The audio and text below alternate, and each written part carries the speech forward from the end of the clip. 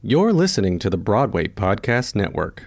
Hey guys, it is Ryan. I'm not sure if you know this about me, but I'm a bit of a fun fanatic when I can. I like to work, but I like fun too. It's a thing. And now the truth is out there. I can tell you about my favorite place to have fun. Chumba Casino. They have hundreds of social casino style games to choose from with new games released each week. You can play for free anytime, anywhere. And each day brings a new chance to collect daily bonuses. So join me in the fun. Sign up now at ChumbaCasino.com. No purchase necessary. VGW. Void where prohibited by law. See terms and conditions. 18+.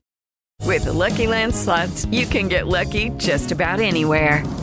This is your captain speaking. We've got clear runway and the weather's fine, but we're just going to circle up here a while and get lucky. No, nothing like that. It's just these cash prizes add up quick. So I suggest you sit back, keep your tray table upright, and start getting lucky. Play for free at LuckyLandSlots.com. Are you feeling lucky? No purchase necessary. Void where prohibited by law. 18+ terms and conditions apply. See website for details.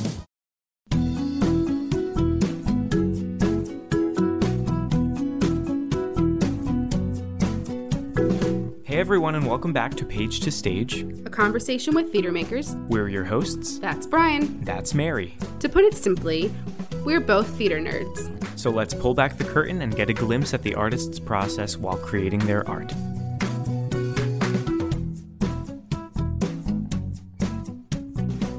Judy was boring. Hello. Then Judy discovered ChumbaCasino.com. It's my little escape. Now Judy's the life of the party. Oh, baby, mama's bringing home the bacon. Whoa, take it easy, Judy. The Chumba life is for everybody. So go to ChumbaCasino.com and play over 100 casino-style games. Join today and play for free for your chance to redeem some serious prizes.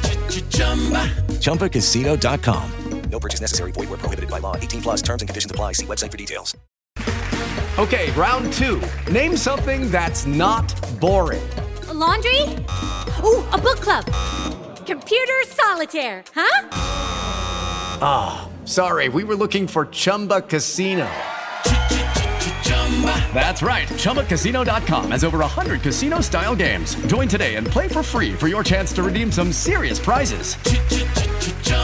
ChumbaCasino.com. No purchase necessary. Void where prohibited by law. 18+ terms and conditions apply. See website for details. Hi, I'm Ryan Masline. I am a tailor/dresser, and I'm currently working on a new TV show called Katie Keene. Awesome. Well, thanks so much for joining us tonight, I guess. My first question for you was, so in the notes that we have, you went to school for costume design and technology, Yes. right? So are there a lot of options for costume design and technology? For school, you mean? Yeah. Yes and no. It all kind of depends on like what you want to focus on, because there are I wanted to mainly do musical theater, was like my out of high school, my big dream. But there's so many schools that actually do just plays or stuff like that, and you can costume design with that. A lot of schools don't have the technology aspect of it, and you can't focus in that. And I don't necessarily focus so much in design as I do technology of costumes. Yeah. So can you explain that? Because I saw that in your title or in the degree, and I asked Brian, I was like, what does that mean? So technology is the design process of building the actual garment. So we consider it building because we do use a lot of tools, and like, you know, we use a sewing machine and pliers, and I have a kit filled with hammers and lots of different things. So the technology is kind of like how it's put together, because once we get a design from a designer, we then have to kind of go through and figure out how it's made. How do you make it work for a musical? It could be a period show that she gets dressed in, 3 minutes, but how do you make that costume be able to be changed like that? So it's kind of like the building of the costumes. It's a whole different like design part of the process. Wow, that's so interesting. I was also going to ask you why you chose the school you chose. So where did you go? You went to Niagara University? Yes. In Niagara Falls. I went there because I started at SUNY Purchase, actually, up in Westchester, and I was not a fan. It just like didn't fit me. So I transferred to Niagara, and Niagara actually had the ability to double major, and that was really appealing. Purchase would not let you double major. If you were in theater, that was it. And I kind of had that like, oh shit, can I actually work in theater? So I have a degree in hospitality as well. So I could work like in a hotel. So that's kind of like one of the main reasons. And it was like that really beautiful, picturesque, like ivy growing up the walls and like big bricks. And it's one of like the few schools in New York that actually has a costume design program. Have you used your hospitality degree in any way since you've been out of school? Because I'm sure that there's ways that you can combine those two. Oh, 100%. Yes. I would say I use it every day. You know, there's a lot of like, essentially it kind of came down to like your actors that you're working with are your guests also. So it's like learning how to be the liaison between that and get what the designer needs, what the director needs, what they need, and kind of do that, especially when you're dressing on a show. We're the liaison between an actor and, you know, the wardrobe supervisor and hair and mics and like how that all kind of works in with each other. So you kind of use it a lot of like solving the problems and stuff like that. And in my hospitality degree, I focused on event planning. So eventually, you know, I usually use that for planning many things. Yeah, awesome. So your first job out of school, or your first job in the city was working at a costume shop, right? Correct. So how did you get that job and what did you do there? How I got that job, I called them. I was like sitting at home upstate and I was like looking for jobs, and I called them and I asked what their availability was.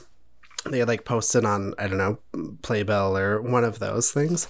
And they're like, do you live in the city? And I said no. And they said, okay, well, when you move to the city, like give us a call. So I waited 3 days. I called them back. I said, I live in the city. I'm looking for a job. And they said, great. Could you come in tomorrow for an interview? And I said, I can't come in tomorrow. I can definitely come in Monday. This was like a Thursday. I had a wedding to go to that weekend. So I bought a flight immediately, flew down here, went in for an interview, and they said, could you start tomorrow? And I said, ooh, no, I can't. I can't do that. I could start in a couple of days. And they said, you don't actually live here, do you?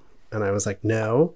They called you right out. Yeah. Wow. Oh, yeah. 100%. Not even like assuming that maybe you had another job where you had to get No.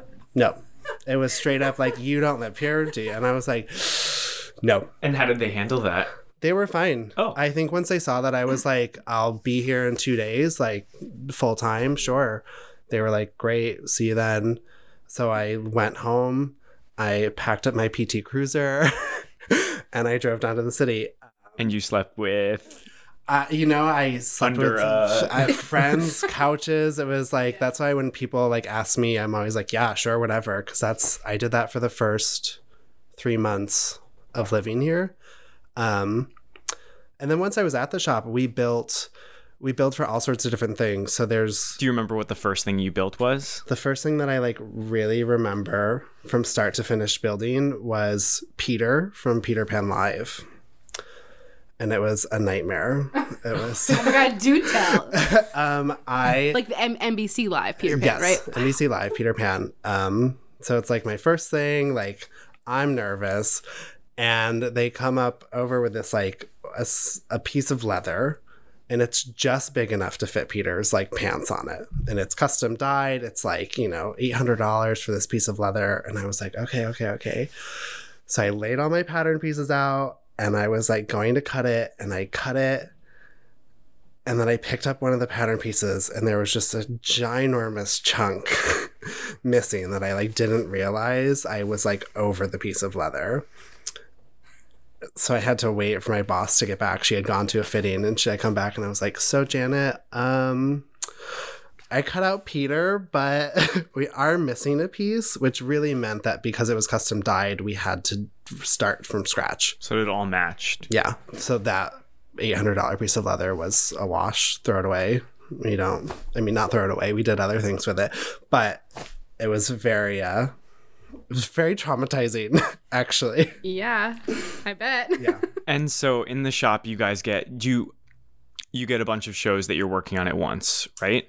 Yeah. And so do you focus on a piece and then move on to another, or are you all just day to day just helping each other out and working on different things at the same time? You're kind of doing a mix of both. So there's different positions in the shop. There's like a first hand, there's stitchers, and you kind of pass things around. Can you break down those titles for us? Yeah. So there's a draper, which is kind of like the head, and they will come up with the pattern, and they essentially take the drawing and turn it into pieces of paper that we can lay down on fabric, cut out, put together to be made into a physical costume. So then they have a first hand who does all of their cutting and kind of marking all of that, and then they hand that off to a stitcher who actually stitches it together, puts it together, and then it's kind of like the finishing work of closures and zippers, and all that decision is kind of like passed around to whoever has the ability to do it. That's how that particular shop works. Other shops have beaders who will just bead, like big shows like Tina Turner, Donna Summer, the Cher Show. They have Aladdin, people. Maybe. Aladdin, yes. So all the Lion King, all of those shows have like someone specifically just to do the beading on them. So there's lots of different little positions in there, and there's like normally a crafts person who does like headdresses and anything crafty that you see on these costumes. So it's kind of like a team effort, but also like individual. And you were mainly working as? I was a first hand for a while, and then I was a stitcher, and then I kind of became the shopper, which a shopper is another position. I hear that that's fun. Shopping. Is it? Because you're handed a credit card, right? And Yes, you're handed a credit card, and you're told, go find XYZ. And it's fun until it's 94 degrees outside. And you are out from the hours of 8 a.m. to 5 p.m. with shopping bags trying to get through Times Square and the Garment District, and you wanna push people, and it gets very brutal by come like 9 o'clock in the morning. So I did that. I kind of did all of them. They really let me pick and choose my own adventure there, which was amazing. Are you able to work in the shop and also on a show? Is that like at the same time? Is that they're kind of two separate worlds? So most Broadway shows are unionized for us, and most shops are not, and that's that's mainly because of the cost. An average, there is no average, but I would say costumes can range anywhere from $300 to $15,000. So like that is without a union. With a union, they become more and more expensive, and unfortunately, like at cost or with all the labor that you're putting in. At cost for them to buy. So like in shows will work it out. Why does being in a union change how much the costume cost? Because it changes how much everyone gets paid. So for them to cover the overhead of making something like this, because it's a mix of things that the show has purchased and the stock that the costume shop has. So like the designer will choose the face fabric and what you're seeing, but the costume shop supplies the coutil or the fabrics that are underneath the corsets and the bones and stuff like that. So there's kind of this like balance of who's paying for what. And then also on top of that, paying for the labor. These, things can take anywhere from 8 hours to 40 hours to make something. To make one piece. Yeah, I mean, not including fittings. That's just for like actual manual labor, hands-on fabric, building something. And that all depends on what it is. We built the Anna dress for King and I, and that took total 56 hours. And that was just for one dress, not including, couple hour-long fittings with Kelly O'Hara. And so what's your timeline? How far out do you guys start prepping for a show before it starts loading into the theater? We will prep in a shop. They'll try to prep usually 4 weeks or further out. That's kind of like the best way to do it. Anything below 3 weeks before a show is like a rush. It's mad, it's crazy, and it's expensive. That's just mind-blowing to me. Because some of these characters have like 20 costumes. But also some of the shows have, I don't know, 50 people. I guess like how many costumes, I guess, would you say? It'll depend. So like what'll happen is like the Yuriko, the shop that I worked at, we only do principal. It's a principal only shop. So we build principal characters for Broadway, at least when I was there. That's all we were doing. But then there are other shops that just do ensemble stuff. So they're good at mass producing, you know, a full show. So usually what happens is one show does not get all of their costumes from one shop. They send out designs to all of these shops. The shops would then put a bid on how much they think they can make it for. And that's kind of how they pick and choose who makes it and how much, like, where it sits in their budget. Yeah, so that's not like the stress is solely on one shop to produce all of these hundreds of costumes for, you know, depending on the size of the show. When did you switch over to being on wardrobe for the run of a show?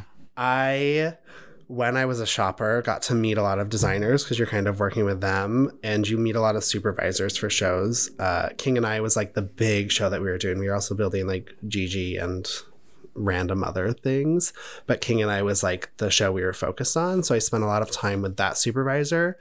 And when I was with him, I kind of asked, I was like, if you have a spot available, I would love to work on this particular production. At the time, I still am in love with that show. It's so beautiful, and like the way it was designed is stunning, and Bart did an amazing job, and Kelly and everyone in it was like, oh. So, and Lincoln Center, like, who doesn't want to work at Lincoln Center? So I kind of did that, and he was like, oh yeah, he was like, I actually have a track available. It wasn't a full-time track. It was the laundry track, actually. So I did laundry at the show, and I was the internal swing for all of the dressers. So we were going to ask about tracks because we spoke with Craig, who also obviously has a track. So explain, I guess, the different tracks that could fall in the wardrobe department. And what's an internal swing? So just like onstage actors have their tracks of what they're supposed to be doing on stage, their costume changes, where they're going, what they're singing, all of that, we have our own. So we kind of build tracks on who's getting dressed, how many people to each dresser, how many people all have to change at one time, where they're changing. So when you're in tech, you kind of figure out how many people you're going to need for these different tracks. Because it really depends on, like, all of a sudden, all 20 cast members are doing one change to the finale for a bout, which means you need to have enough hands backstage to get them out of these costumes into new costumes under the crazy time frame that you have to get them, you know, back on stage. So that's kind of like what decides a big track. And usually for principal characters, there's one dresser to them, so they can kind of keep track of all of their bits and pieces and focus solely on them. In an ensemble, it's usually maybe like 4 or 5 actors to one dresser. And so at King and I, as the internal swing, I did a day work track, which was laundry. So I made sure everything was clean for the show. But then I also learned 8 of the 9 men's tracks. Yeah, so that show had 16 dressers on it, I want to say, off the top of my head. Split female, male, and there was one track that covered both female and males. So I learned all of those tracks, and I kind of was there up until the start of the show. Because I was doing laundry, my calls always kind of bumped right up to show call. So I could be there in case last minute a dresser was out. I could step in, do the track, and kind of like make sure we could still have a show. That's so interesting that they have and they call it a swing. Yeah. You know, just like an actor swing. Yep, it's the same terminology, because it's essentially, I'm not going to say it's the same job, because it is not the same job. But requires in different worlds, it's the same type job. Of brain too. Yeah. And I'm sure you're both swings, both tracks, I should say, the backstage pattern, if you will, or track is probably very similar because you're going in the same direction. To some extent, you know, it depends on like the actors that you're dressing in. Just because that's who you're assigned to at the top of show does not mean that's who you're going to continue to follow throughout the rest of the show. Just because of trafficking, there may be a giant set piece that you can't get around to be able to go dress this person, and vice versa with another dresser who's kind of flip-flop. So you guys end up swapping and taking care of each other's actors. So it kind of all depends. And because of the traffic backstage, it's like that's another really important thing, because as much as that's happening on stage, there's scenery moving backstage and huge set pieces and actors and costumes laying everywhere. So do you see yourself, like, do you want to continue working on the wardrobe track, or do you want to stay in the shops? I don't know. I kind of love that I have the skills to be able to do both. A lot of dressers can't sew, or they can very minimally. So it's nice to be able to have the option. I tend to in like bounce. in emergency situations, I'm sure it comes in handy. Oh yeah, So. I mean, yes and no to some extent. You know, it's because it's live theater. For that, you only have so much time to get something in. So sometimes you're pulling out tape and you're like duct taping someone into something, or someone's shoe just broke and they're on stage and it's like, we don't have, time to glue this. The show must go on. Yeah, the show has to go on. Without going in like chronological order, right? But because you have so many credits, which is amazing. Waitress, Cats, Shuffle Along, Head Over Heels. Should I just keep naming them? But I'm wondering if you have any stories that come to mind for quick changes that you've done. Any memorable quick changes stand out to you? I had a really favorite one that ended up getting cut from Head Over Heels. It was Bonnie gets dressed into a wedding dress at the end. And at first they were like, okay, it's going to be 24 seconds. Like, that's how long you have to do it. So we rehearsed it. Me, her dresser, and Bonnie. It was the three of us in a tiny corner of the theater because there's scenery coming off stage. And like the first time we did it in tech, I want to say it took us 32 seconds. And we went over and they were holding, which then they immediately, like, at this point in tech, they were just like, nope, cut it. We can't do it. It's not going to happen. And we were like, no, but we only need to cut down like 5 seconds. Like, that's doable. This is the first time we've had this costume on someone, stuff like that. That was a favorite of mine. And I would say King and I probably had the most traumatic experience, where it was my first show and my actor did not make it in his costume fully, but he went on stage, just the whole back was open, and it was just kind of like, he was also a swing in the show. So it was a swing paired with a swing. Neither of us had much idea what was happening. We're in the dark and it's the ballet and he runs off and there's 3 of them that are changing. And there's 2 dressers for each actor on this change because it's so fast. It was, I want to say 7 seconds. And he is there, and I was like, I can't find anything. There's no closures. Nothing's happening. And he ran off and did the rest of the scene with his back open, So when you say 7 seconds, when does that timer start? Does it start once the actor reaches you? Yeah, for that one, it was once the actors reached us. So it was like, my particular actor had 7 seconds. The one ahead of them had, 9, and the one behind him had 5. So it was kind of like all that timed out, and it was. But it sounds like you're really excited about these kind of high pressure things I love backstage. Them. That's what we live for. It's so funny. Yeah, dressers, like, that's. I would say to do a quick change is like the most exciting part. It's also the most, I think, technical part. I feel like, because it's like. It feels laid out. Yeah. And it's choreographed, literally, quite Yes. literally. How do you get to that moment of like figuring out, okay, so you're going to take off this glove, or you're like, how do you find that rhythm or that pattern? Sometimes you have the luxury of being in tech and kind of giving, they usually are like, okay, we're going to run this. And you have maybe 3 minutes to talk to your actor and be like, this is what needs to happen. This is how we're going to maybe try and make this happen. And you kind of just like get to do it over and over again, and kind of feel what works. It's for each actor, it's different. There's some actors have very specific ways they need to take clothing off and put clothing on. And it's like, they have to do their left foot first, then their right, or their right and their left, or they have to button this first before they can do their pants. And that all depends. And it's kind of like sitting there and figuring out what the costume is. And sometimes you don't, in tech, we don't get a chance to look that far or to make them ready for that, because when we get them from a shop, they're made correctly. They're made the way garments would be made, which not necessarily means that they can be thrown on and off in a matter of a minute. With flexibility and all that. Yeah. Yeah, so you kind of get to sit there with your actor and figure out how it's going to work and tell them. It's really a time where where we get to take control. Most of the time the actors are dictating what's happening, and directors are telling us this is the storyline, this is what's happening. But once they kind of step backstage and need a change, that's where we get to come in and we will say, okay, so you're going to take off this glove and then this glove and start undoing your shirt while I'm going to unbutton your pants, unlace your shoes, take your shoes off, and then we'll finish getting you out of that.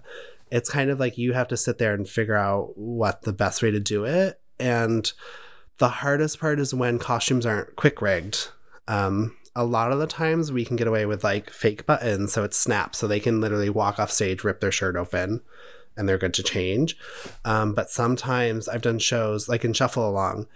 Brandon Victor Dixon had a lot of costumes that he would unbutton or undo his tie on stage, so none of that could be quick rig. So when we did quick changes, it was very much you have 4 minutes, but to get from one tux to a full suit with shoes and a makeup change in 4 minutes is quite a difficult task. So I do want to talk about your experience on film, because when you first started the episode, you said you were working on a TV show. Correct. Right? So what was that process like? I'm assuming, did you start with stage and then move on to film, or was it? Yes. So can you explain that process? Yeah. I did Broadway for 3 years, I want to say. And then I was asked to do Jesus Christ Superstar Live, which is one show that I think I left off my list. I'm so sorry. Oh my God. I'm so sorry.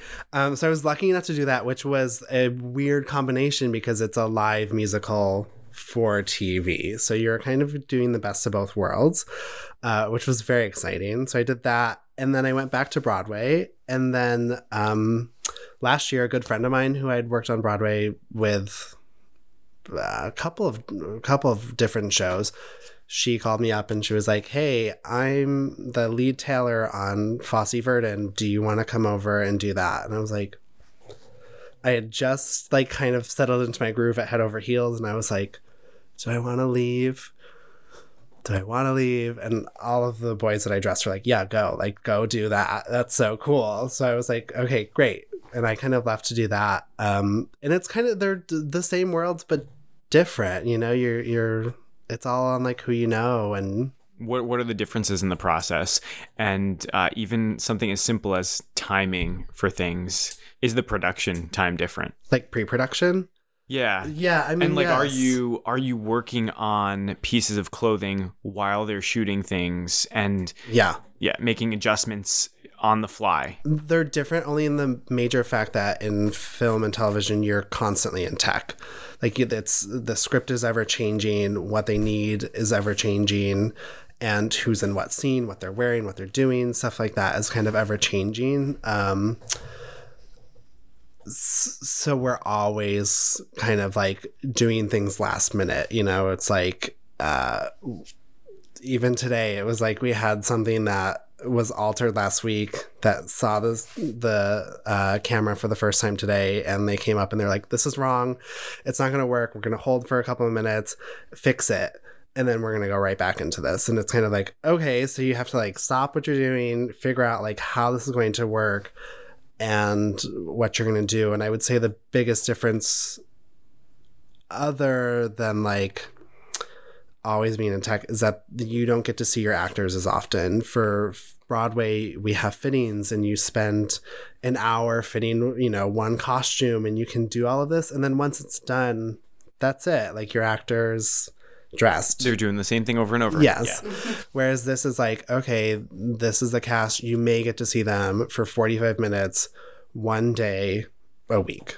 But you need to film, depending on how many scenes are in each episode, it's like you need to fit all of those costumes, which never happens. So a lot of it's kind of like guessing and like learning their body, which sounds bizarre. What show did you say you're working on right now? It's called Katie Keene. It's a Riverdale spinoff. Okay. Oh yeah, I've heard of that. Yeah, it's Lucy Hale. And so do you know what your hours are ahead of time? Like for a show, if you're working on a show, you know that we have performances 8 shows a week at these times. Yeah. Is that the case where you get something in advance? Most of it. The nice part about film and television is you don't work Saturdays and Sundays. So like, yay, 2-day weekends. And when you're in the shop for costumes, you are normally there like normal work hours. It's kind of like it's 10 hours a day, sometimes 12 hours a day. And that's just like what you're doing every day from 8 to 6:30 or whatever. And for how many weeks though? It varies. Because 10 to 12 hours a day is just... That's exhausting. Yeah. And you said it so like flippantly. You were just like... Yeah, you just kind of get used to it. That's like your life. It becomes your life. I mean, it's like when you're in tech for a show, you're there for 12 hours, right? Yeah. But for something that you're like constantly in tech for, that kind of energy can get so grating, I'm sure. It gets exhausting, which kind of like makes a really good, like when we're setting up a show or just getting started, it's really important that everyone kind of gets along and like it's a really good environment, and that kind of comes from the top down, just like a show. And it's usually for a movie, it's shorter. And for TV, it's longer. Big shows like Law and Order will work 9 months of the year. They're filming for that long, and there's always people doing that. Whereas we are like Katie Keene we started a month and a half ago, and we'll go till January. So you're really signing up for a full season. Yeah. When you do it. Yeah. Essentially, I mean, we're not obligated to stay. We're not contracted, so we're allowed to come and go as we please. However, that's like, I wouldn't, I don't suggest like just wandering around from show to show, but we can. So is the shop for a TV, so for the TV show you're working on right now, is that on set? We are on a sound stage. Yeah. So there's different sound stages throughout New York, and they will have sets there. Yeah. But there is also like on location. So we'll have an on location tailor who will go to set at whatever time they're going to be there to alter stuff, because a lot of the times we'll have actors who live in LA who aren't flying in till the day they filming, leaving. So it's like they get there at 3 a.m. You go in, you fit them in the clothes, do any alterations. They're on camera by 9, film, and go away, For something like Fosse Verdon, you were working with a time period. Yes. And how exciting is that to you? Your eyes just lit up. Time periods are my favorite. I love period pieces. It's exciting. Fosse was super exciting because we actually got to go from 1930s up to 1980s, which is a huge, huge undertaking. That's a lot of costumes and a lot of different components, and then on top of that we're also doing like very specific looks, iconic looks. Yeah, which was so exciting, and the designers were wonderful to work with. What's that relationship like? How much do you work with a designer, and does that differ between stage and film? I would say for film and television, we work with the designers eye to eye more. For Broadway and theater, the supervisor's doing that, and they're kind of dealing with that, and the shops are dealing with that because they're the ones who are making everything. And then once it goes to the dresser, it's kind of essentially a different team. Whereas for film and television, you're seeing them constantly, and they're constantly telling you what things need to look like and what fabrics work and how we're going to do this, and if things are possible. That's like the big thing that really... You're spending a lot of time sitting down with a designer being like, this is the sketch. It works Tuesday. It's currently Wednesday. We need to shop fabric, get all the supplies that we're going to need to be able to build it, fit it, and have it ready to go by Tuesday. Is that possible? And you kind of have to sit there and be like, it's possible, but is it like something that we want to do? Is it going to cost a lot of money? Where does that all kind of sit and lie? So I think in tailoring world for film and television, you're kind of doing a lot of logistics with your designer, because you're ever changing and kind of being able to bounce ideas off of them and being like, this costume is great. It's not going to work for this episode because we don't have the time to build it. Maybe we look at doing the simplified version of this, or how can we make this look the same with doing it simpler, or does it need to be functional? What is all of those? Because that all makes a huge difference of how long it's going to take us to make something. I mean, it's a compromise at the end of the day. Yeah. It's a collaboration, which is still theater and still an art form. Yeah. So, you know, and it's always a huge compromise.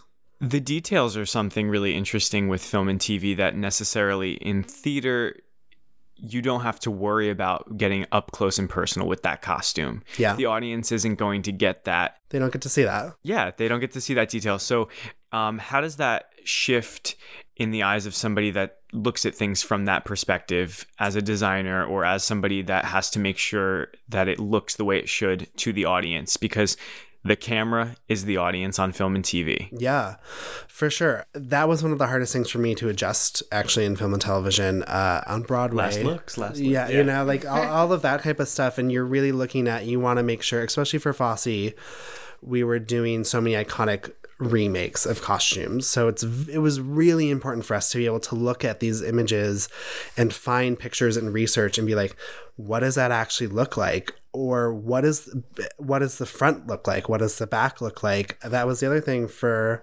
a lot of those shows. You're only getting pictures of the front of them, or you're getting publicity photos. And it's like, when we're filming the scene, they will be filming it from behind. What does that look like? And there's always someone out there, I promise you, there's always someone out there who has those pictures and takes the shots from the TV show and puts them side by side and loves to point out, this is wrong. And you're kind of like, okay, it drives you crazy because you spend a lot of time trying to figure out what that all looks like and how that works and exactly what earrings was she wearing. You know, it's when we were doing Sweet Charity, all of the girls in the Broadway production had earrings and jewelry that you can't see.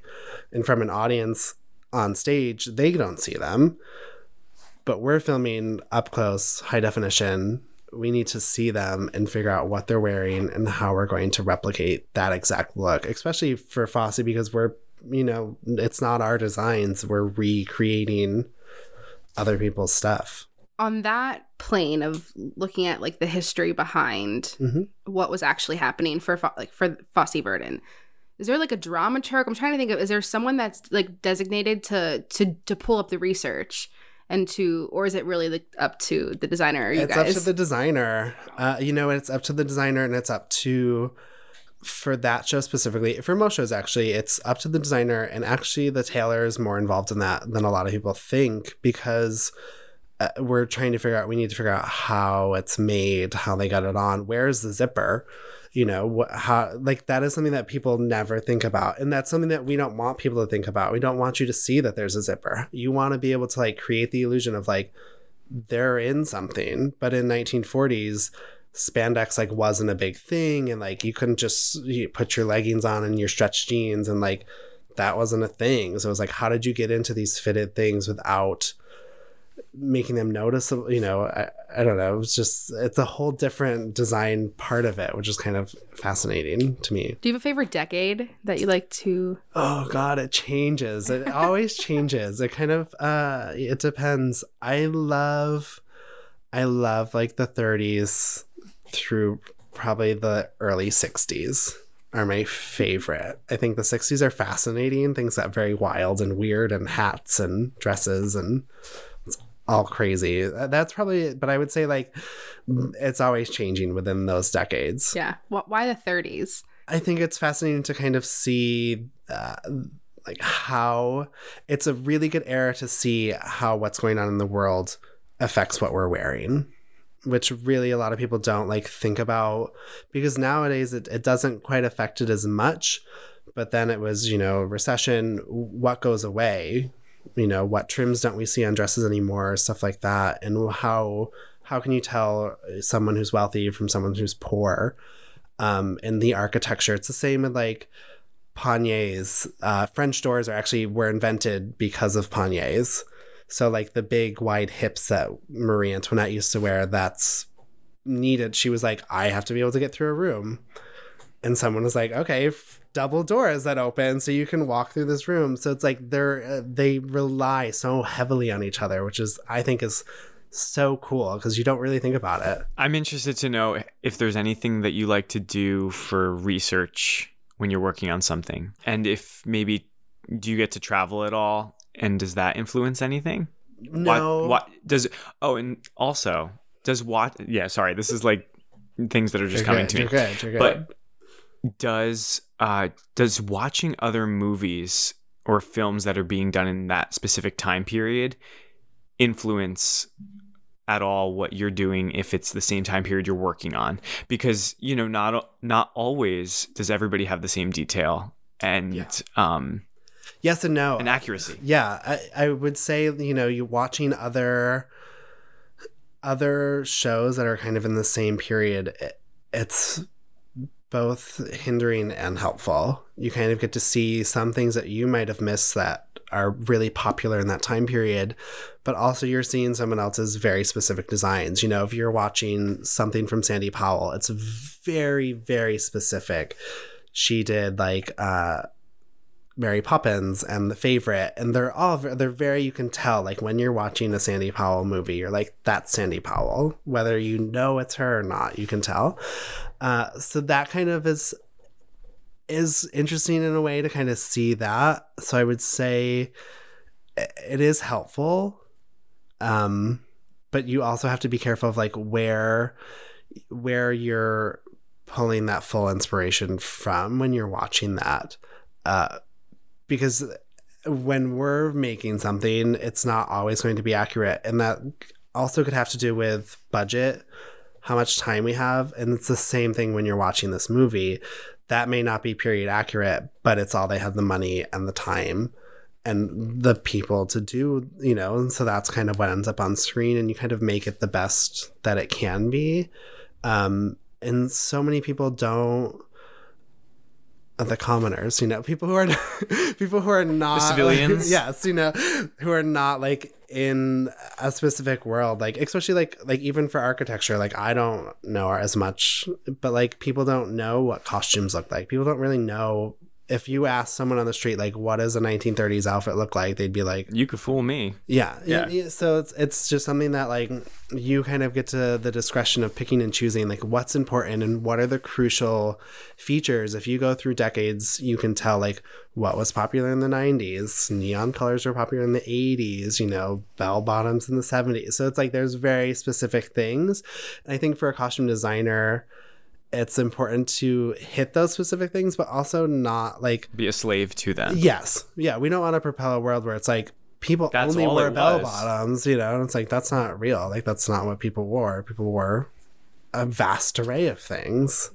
So with all of this under your belt, do you have any aspirations to design again since being in the professional world? Yes and no. It changes daily. There's like some days like, yeah, this is super cool. I want to like design something. And then other days I sit there and think about it. It's like, how do you even begin? When you're, I used to think that like for Broadway shows, when you're starting a brand new show that has never been done before, it's not based off of a movie, it's completely original. It's like, where do you start? And then how do you sit down and say how much money we're going to spend and like all of that? It's like, I don't go out and buy a $30 shirt for myself, but like I'll go out, a designer will go out and quickly buy a $750 tie for this show because it needs to look like that. So I think it's fascinating, that whole world. And that's what kind of why I like tailoring so much, because you get a mix of both of those. It's not there. You don't have the pressure on you of like, you're the designer, but you get to like have the say of like, okay, well, I think this would work. What about this kind of look? What about this? What if we change the waistline to this waistline? Because that's going to look better on one, or actor, two. That's something you kind of get a say in.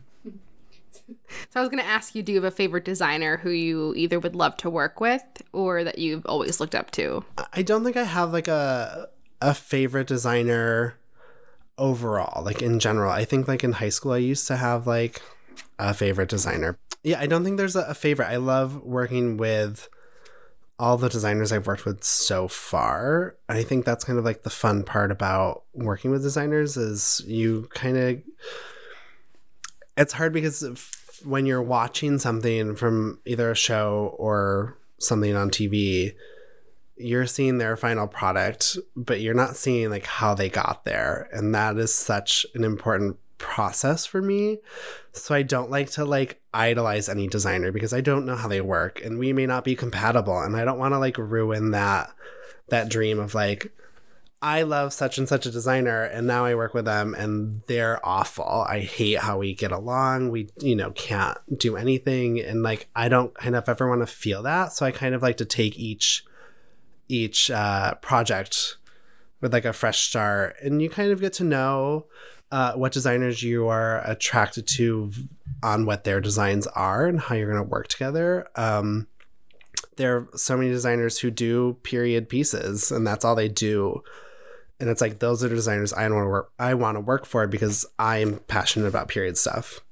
The designers for NCIS, Law and Order, as wonderful as they are, I have no desire to do that kind of, stuff. So you kind of get to choose like who you want to keep like in your circle, which kind of is also kind of dictated by your skill set, I guess. So I was going to ask you about any feedback or any advice that you might have to anyone that's currently in school or starting out in their career working in the wardrobe department, whether it's on film or whether it's on stage. Yeah.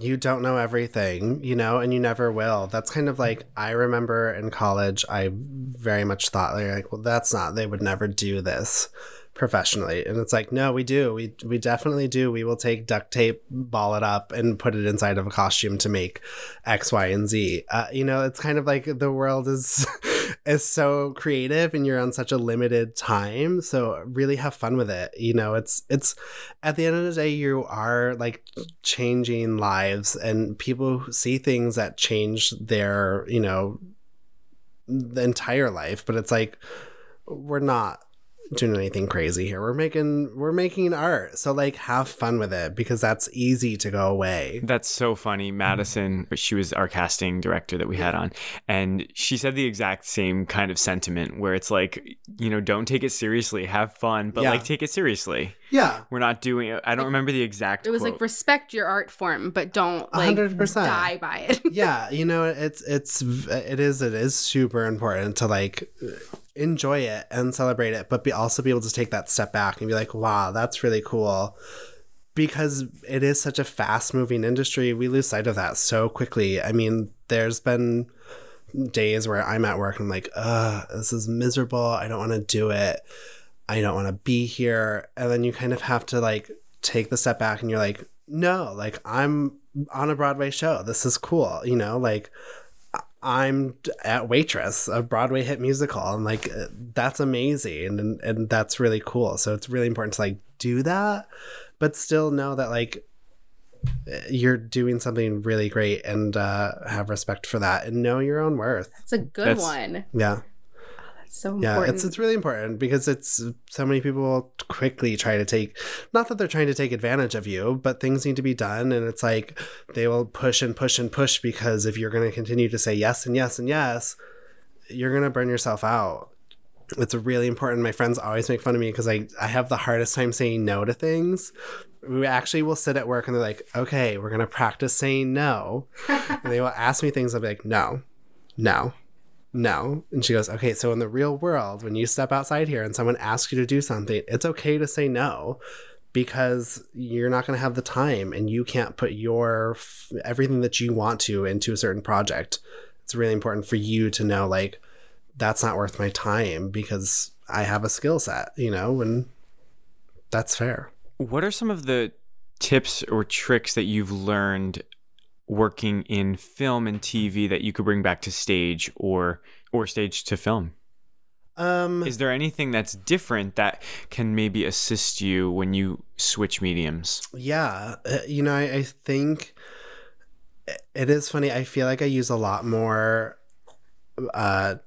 tricks from Broadway in film than I do anything film back. Film's very real. When we do things, it's very excuse me, when we're making clothes, they have time. They have the time to perfect it. And there's someone standing there being like, okay, let me comb the faux fur vest you're wearing so it looks really beautiful. Let me make sure everything is placed exactly how it should be. Whereas on, stage, no one's out there following you around being like, okay, let me fix that hair. Let me fix your costume. Let me fix your shoes. So you kind of get that like tip and trick of like being able to make things sustain in that setting, because certain shows will do a singular camera. Maisel does it a lot, actually. They'll have one camera that does the whole scene. So you need to make sure that when people are moving around, it stays the same, because we can't cut, it'll be a 5-minute scene that all is one camera. And you need to make sure that when Midge walks on screen, she looks perfect from start to finish. She can't like be jumbled halfway through, because that's a waste of it's a waste essentially, but not a waste. So I feel like you get to these like little tricks of like how, I'm trying to think of like a really good one. I'm nervous to talk about Katie Keene, because I don't know, when are you guys going to air this? December. End of November, December, yeah. Okay. I'll just talk about like an example from Katie. I'm not going to specific. So like we're doing this, currently we're doing this, a moment on screen where she is making a dress. So she's supposed to be sewing it. So we've made 7 of these dresses. Miserable to make the same thing 7 times. 1,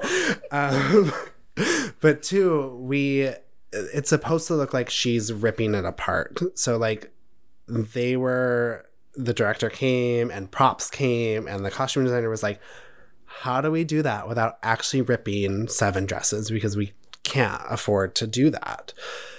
So it's like, me and actually the 2 other tailors on the show all have a Broadway background. So we were like, oh, we know the perfect thing, magnet tape. So there's magnets on the side that on screen you're never going to be able to see. But when she's ripping it, it looks like she's ripping it. And then we're like, you can just click it back together and it's good to go.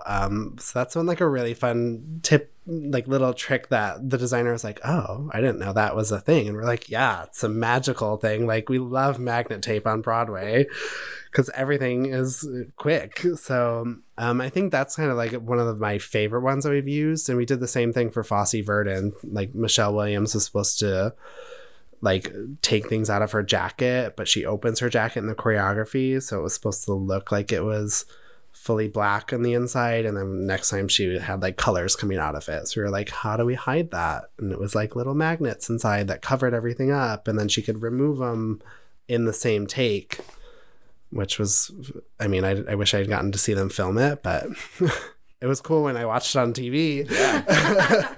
Is there a project that you've worked on, stage or film, that we haven't discussed that is one of your favorites, or that there's something memorable from there? Jesus Christ Superstar, actually. I'm so glad you said that. Probably my favorite experience. It was such a fun thing. It was like a blur. It was this huge blur. It was so fun though, because it combined 2 of my favorite like little work aspects. We got to do a musical that I had never seen, which was really like you're cool. doing a lot of musicals on film. Yeah. You also did we In do the a musical. Heights. Yes, I also did In the Heights. Yeah. Luckily, we're in like a rebirth of like musical. Golden which era. I'm very excited about, because like musicals and movies, what's better? Yeah, Jesus Christ Superstar. It was a bizarre experience. Yeah. It was weird. Was that a fast or a quick experience? It felt like it happened overnight, honestly. So fast. Yeah. Yeah, I mean, we were making costumes up until literally it started, which was crazy. It's like you're running around and like trying to like stone tights and stone shoes and like take in things, and like this headdress looked terrible on screen. And that was like a huge thing. They only started, I want to say they started rehearsals in a decent amount of time, but by the time we were designing and building the show, it was really quick. We only had maybe 6 weeks, which is really fast to do something that large and that with so many details on stage and that big of a cast. 6 weeks to build a musical with a 10-person cast, you know, is fairly easy. Not easy, but like easier. It's doable. It's stressful, but it's doable. But like this was a cast of like 60 ensemble plus all the principal characters. Is that many people? It was huge. It was massive. Yeah. And yeah, it was in this giant warehouse, which was like massive, and they needed to fill that space, which was really... Were there, I mean, besides the obvious differences between Peter Pan Live and Jesus Christ Superstar Live, on your end, what was like the biggest challenge between the two as far as like what you had to learn on the spot? For me, it was learning like one, I didn't know the show. Like I knew the music from Jesus Christ Superstar, but no idea. And I want to say like the biggest thing that I had to learn was like you have to do the work yourself also, because it was the day before we were doing the live production, and I went up to a stage manager. We had never run the show in order. We had a live audience that night because they wanted to like test out the volumes and whatever. And I went up to one of the stage managers and I said, when does this scene happen? And they turned to me and like, you're expecting like stage manager, like, this is what happens. This is the breakdown. And they said, I have no idea. And I was like, oh, it's going to be that kind of night. It's going to be that kind of night where no one knows what's happening next. And it was so stressful because you're like, I have a costume change. Where does that happen? Because one, we're on this massive sound stage. And you're like, I don't really know when the scene happens and what order it's happening in. So I can't even tell when they're coming off. And there was like this constant fear of like... That is so wild to me, because I would think that with these live musicals, since they have so much pressure and like money on the line, that they would rehearse the shit out of these things. We did. They rehearsed the shit out of it, but not in order. Okay.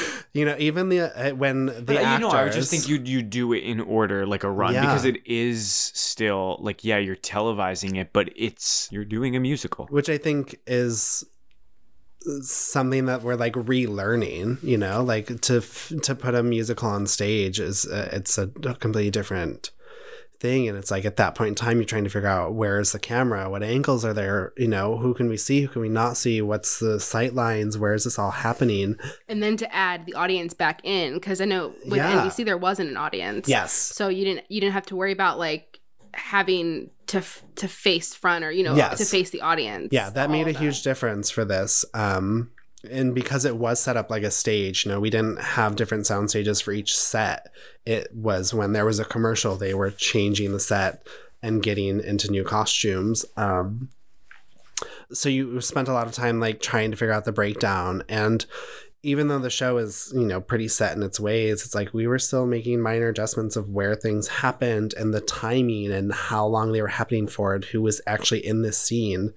You know, the day before or even the morning of, they were cutting people from scenes and be like, you're no longer in this. But it was like, at that point, there's no time to rehearse it. You just have to know when you're going into this live production, like, okay, this used to happen. This no longer happens. You're not in this.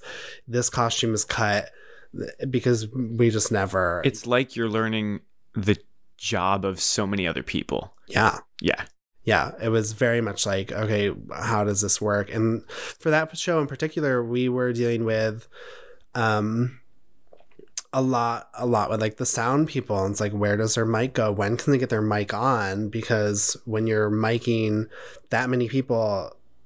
and you have to abide by equity rules and all of their union rules. So it's like they have to have these mics on in a certain amount of time. And it's like we had this huge panic because one of the actors was like, right before he went on, he was like, my earpiece isn't working. I can't hear the orchestra, which in that setting sounds completely different than what it actually needs to be. And it was like, you're on a soundstage in the pitch black. You have maybe 2 minutes to find someone from sound who also, you just started working this show 2 weeks ago, but have never talked to, you know, you've talked to the sound people maybe 3 times and you're like, sound, anyone, sound, anyone have an idea of where a sound person is?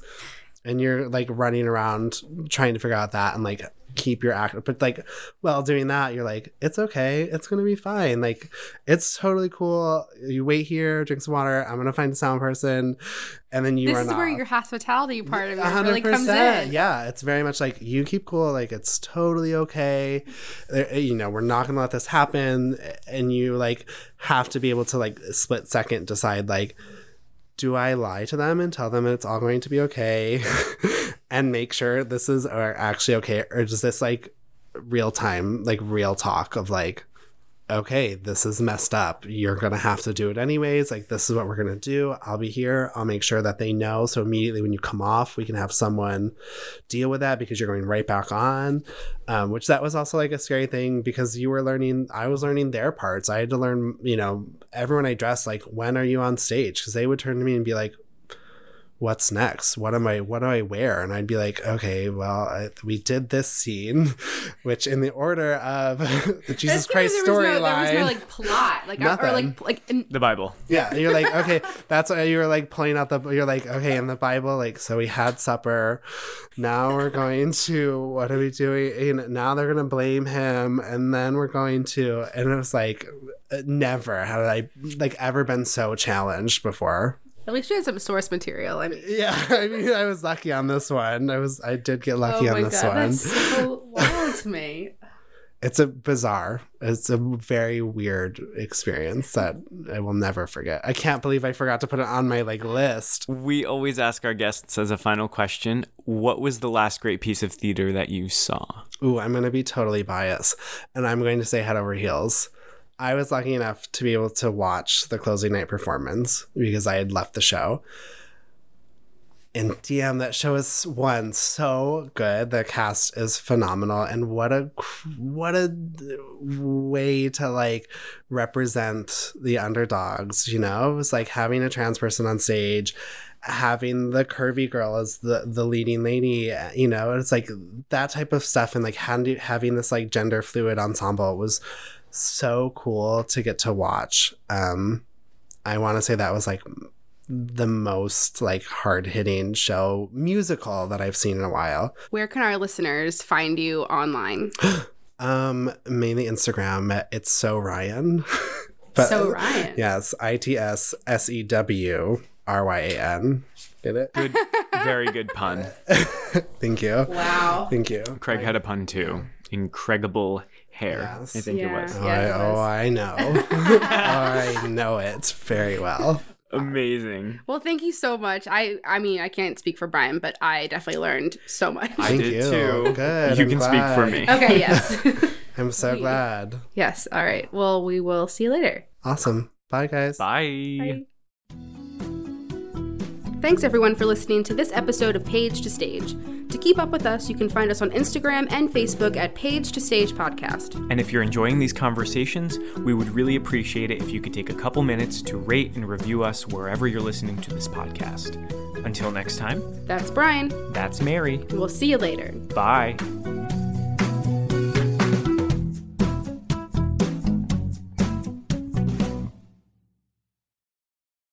Hey, it's Leslie Odom Jr. here on the Broadway Podcast Network to tell you about the Rise Theater Directory, a program of Maestro Music. Rise is a national online resource designed to connect and empower backstage and administrative and creative theater professionals from underrepresented backgrounds.